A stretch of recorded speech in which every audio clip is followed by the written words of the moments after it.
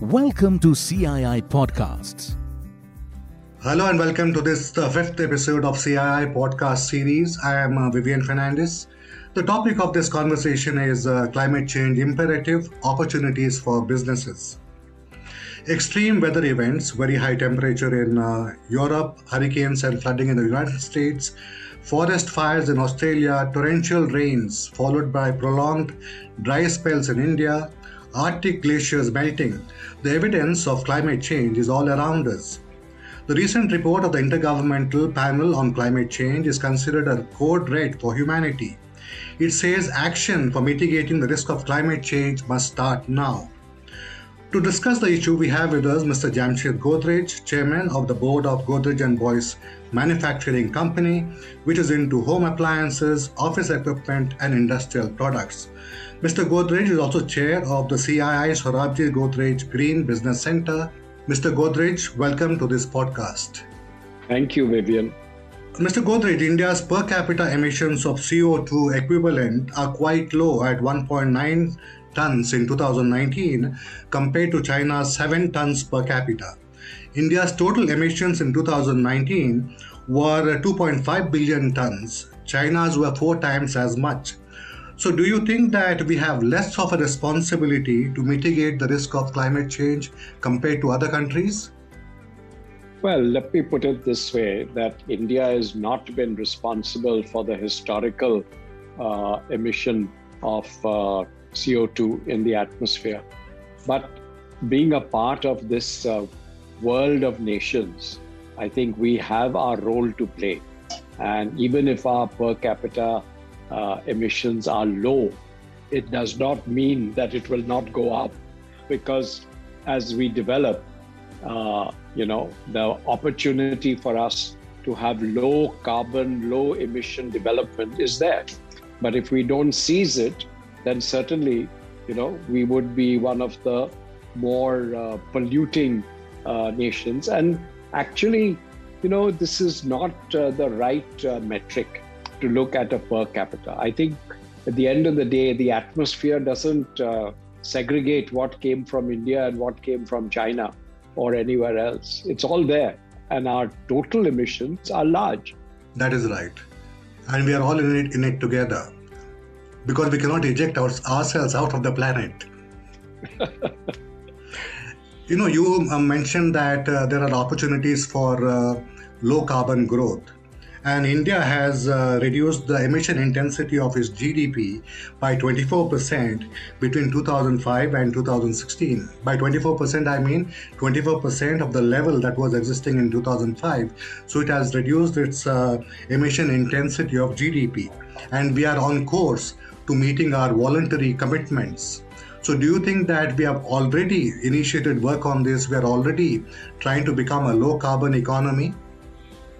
Well, let me put it in perspective. I think that the Paris goals were essentially set in a way that asked every country to do a voluntary disclosure of what that they would try to achieve.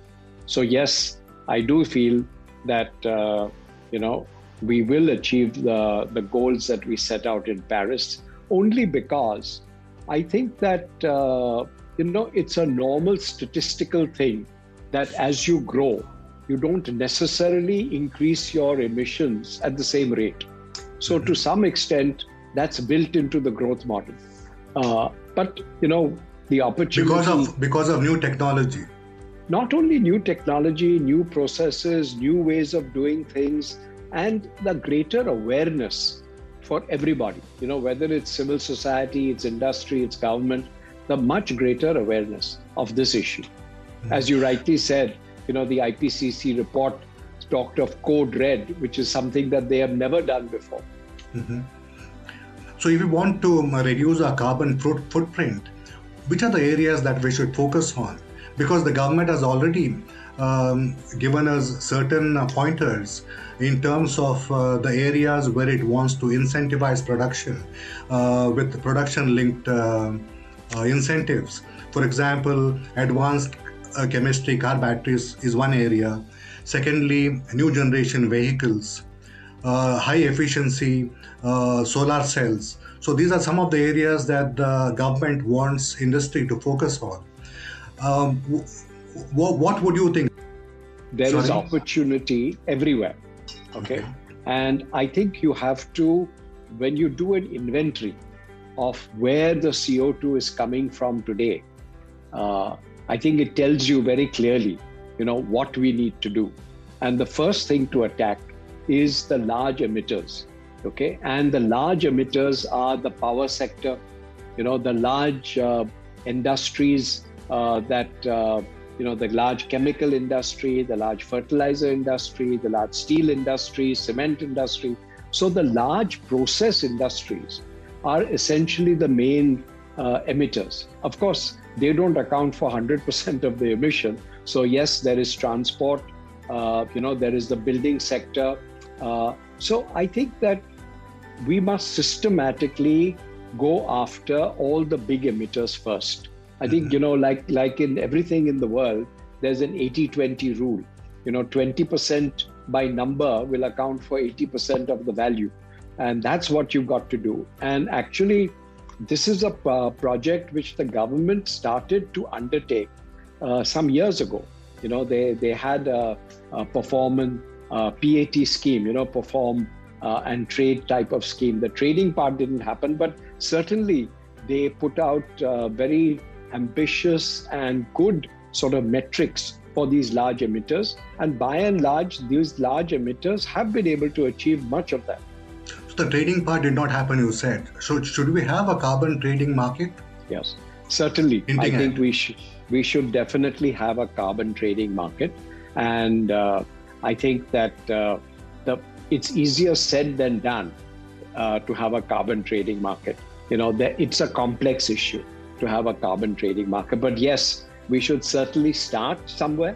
I believe that there is opportunity for a carbon trading market in India, and we should implement, I believe, especially in India and in most places, you've got to start with some small steps and then keep becoming more ambitious and build on it. So this is the same with carbon trading. You've got to start somewhere. Let's start. Okay. Now you said that the power industry is the main emitter, and we are mainly dependent on coal.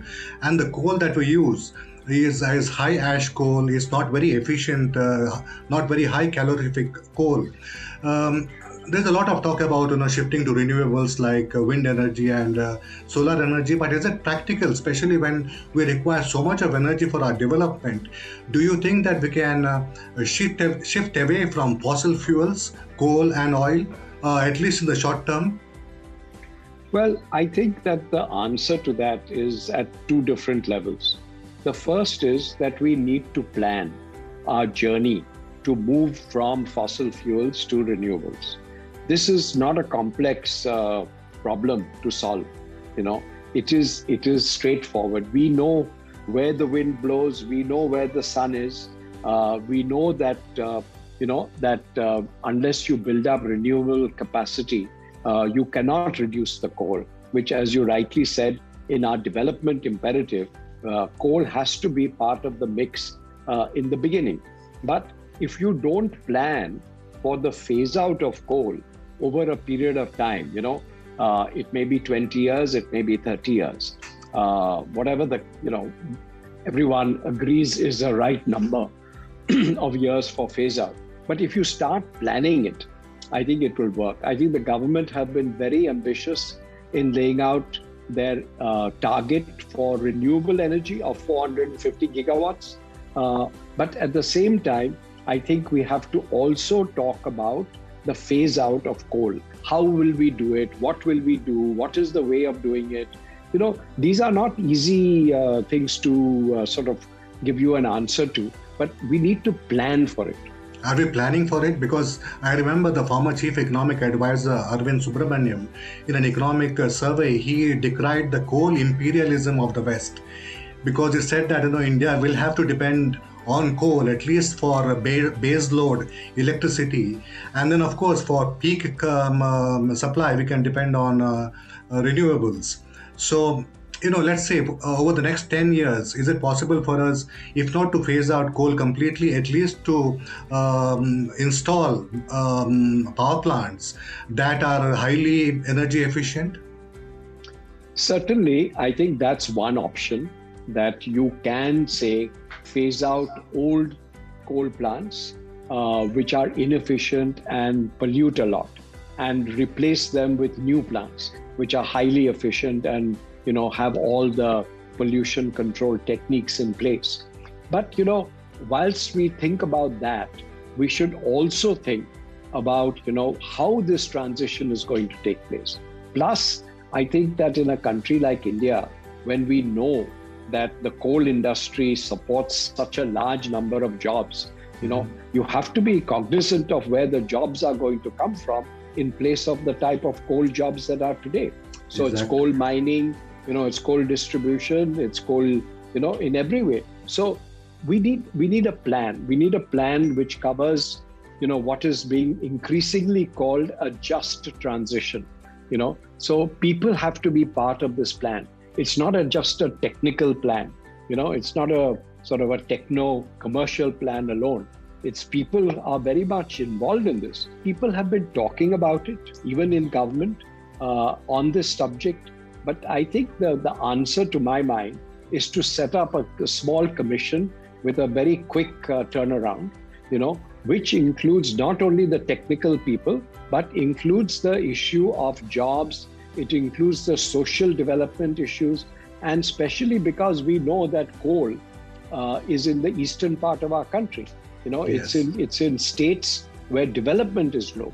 So we must have a development model for those states, whether it's Bihar, it's Jharkhand, whatever it is. These states need if they don't have a coal economy, they must have some other economy. Yeah, otherwise we'll have large-scale social distress. You are right.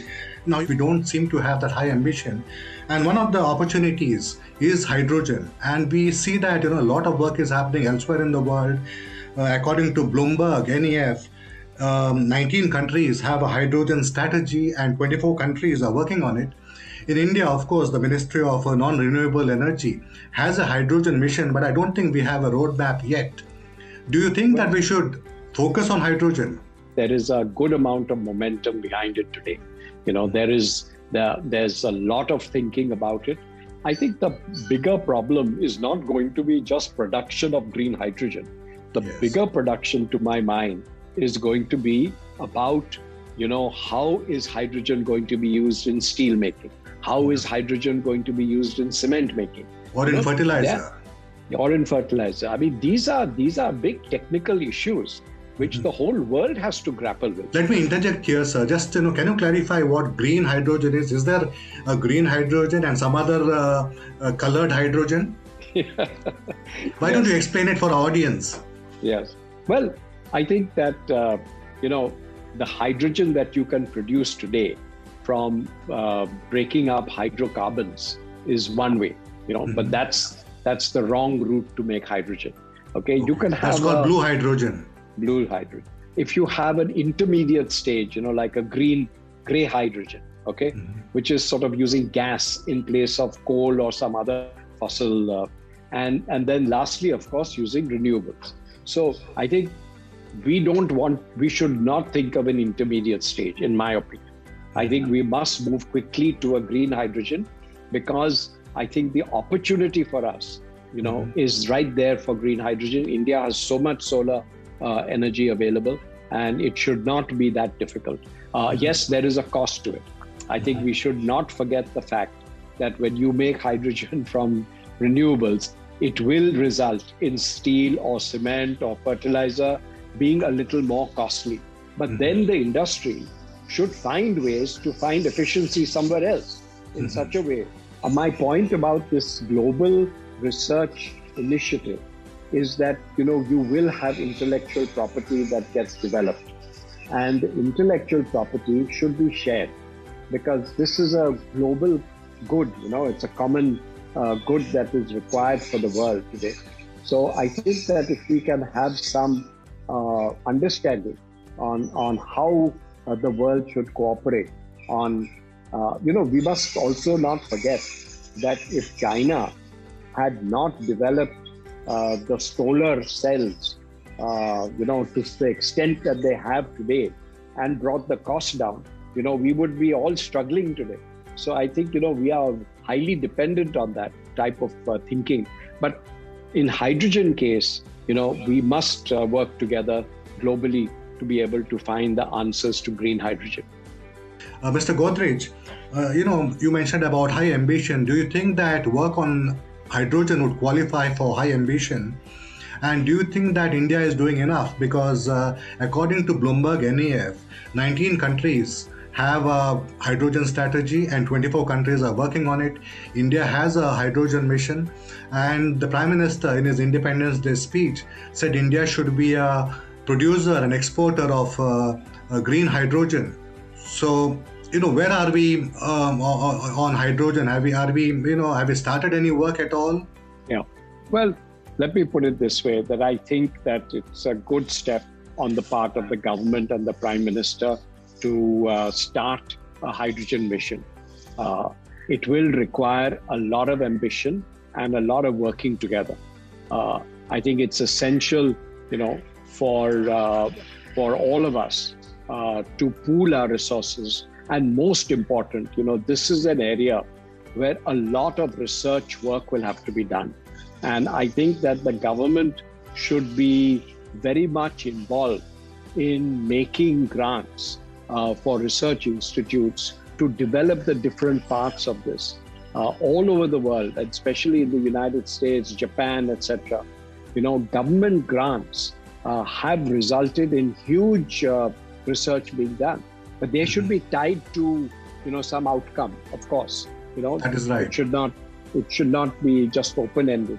But I think that this collaborative approach is the one that we should have to go together.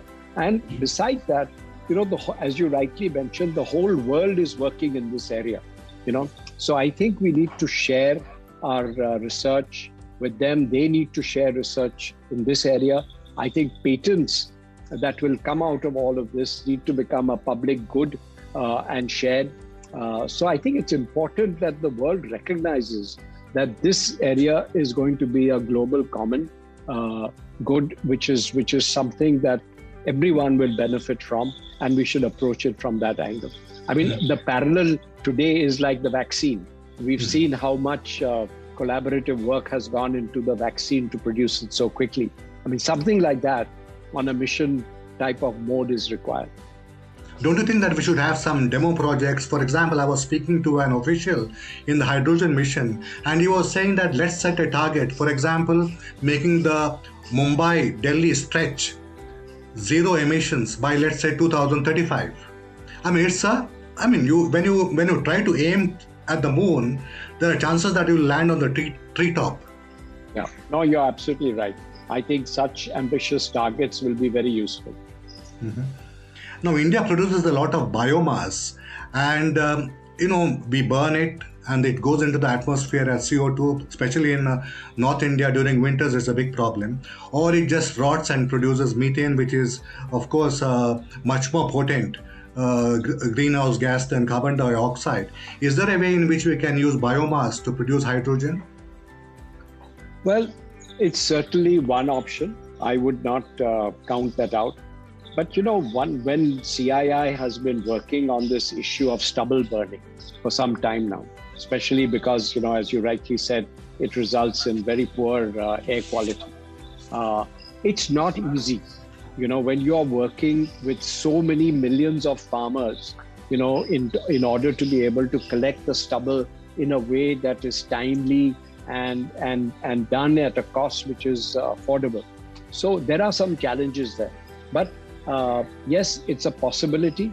I think we have to look at how we can make it practical, because the practical issues here, because it's such a distributed collection of stubble burning, etc. The stubble that's left after the crops are cut.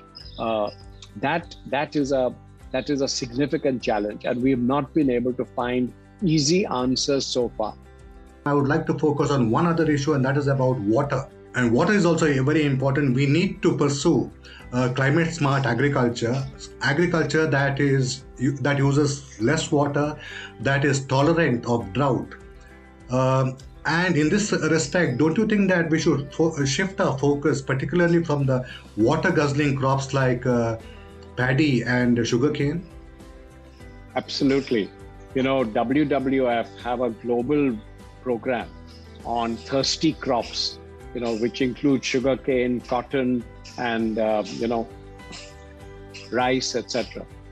Absolutely. I agree with you that, we need a rethink on the way that agriculture is done.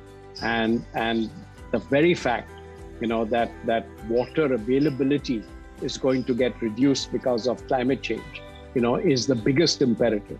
Plus, it's such a big issue for jobs. So if we can't figure out, how to do agriculture in a sustainable way using less water, and I think it's also that, if you always have to use irrigation water for rice and for sugarcane and, it doesn't make any sense. You must do this where there is natural rainwater. Maybe we should incentivize the cultivation of paddy in the eastern region where there's plentiful rainfall and not in Punjab. Because, Punjab has a very high productivity of rice, 4 tons per hectare. But, when you look at the irrigated water productivity of rice in Punjab, it's very low because a lot of that irrigated water just evaporates. So maybe we should have a benchmark when we do procurement, and we say that if you use more than this quantity of water, we are not going to procure from your area. We are going to procure only if the water use is below a certain threshold. Yes, and plus we are utilizing so much of groundwater. Like in Punjab, as you mentioned, they have to dig the bore wells so deep today, to get water out. And that's a big issue. Mm-hmm. And so before I end this podcast, may I ask you that at the CII Sorabji Godrej Green Business Center, what are you doing, to reduce the carbon footprint, to make buildings more green, benchmarking and all that? Can you just give us some idea? Yeah. So, CII set up the Green Business Center in Hyderabad about 15 years ago. And we have been working on green buildings ever since then. The whole idea here is to have a rating system for green buildings, which cover residential buildings, they cover office buildings, they cover institutions. The ratings cover large areas also, and the ratings also cover retrofitting of buildings. So we have spent these last 15 years working diligently on getting the message across on the advantage of green buildings. It has also been able to spur a whole industry of energy efficient products. So for instance, we push the cement industry, we push the steel industry that give us material which uses less carbon, less emissions. And they are doing it, they are working on it, but they are working on better efficiency. We worked with the glass industry. We said, give us glass which has, lets light in, but does not let the heat in. We work with the air conditioning systems in such a way to improve their efficiency. And also on the gases that get used in the air conditioning to have less pollution, because, refrigeration gases can also be heavily polluting. It's a sort of a silent polluter. And so this is what we've been doing. As a result of this effort, the Green Business Center has developed what we call a green company rating. And you can produce it at different levels. You can have a platinum, gold, silver, that sort of thing.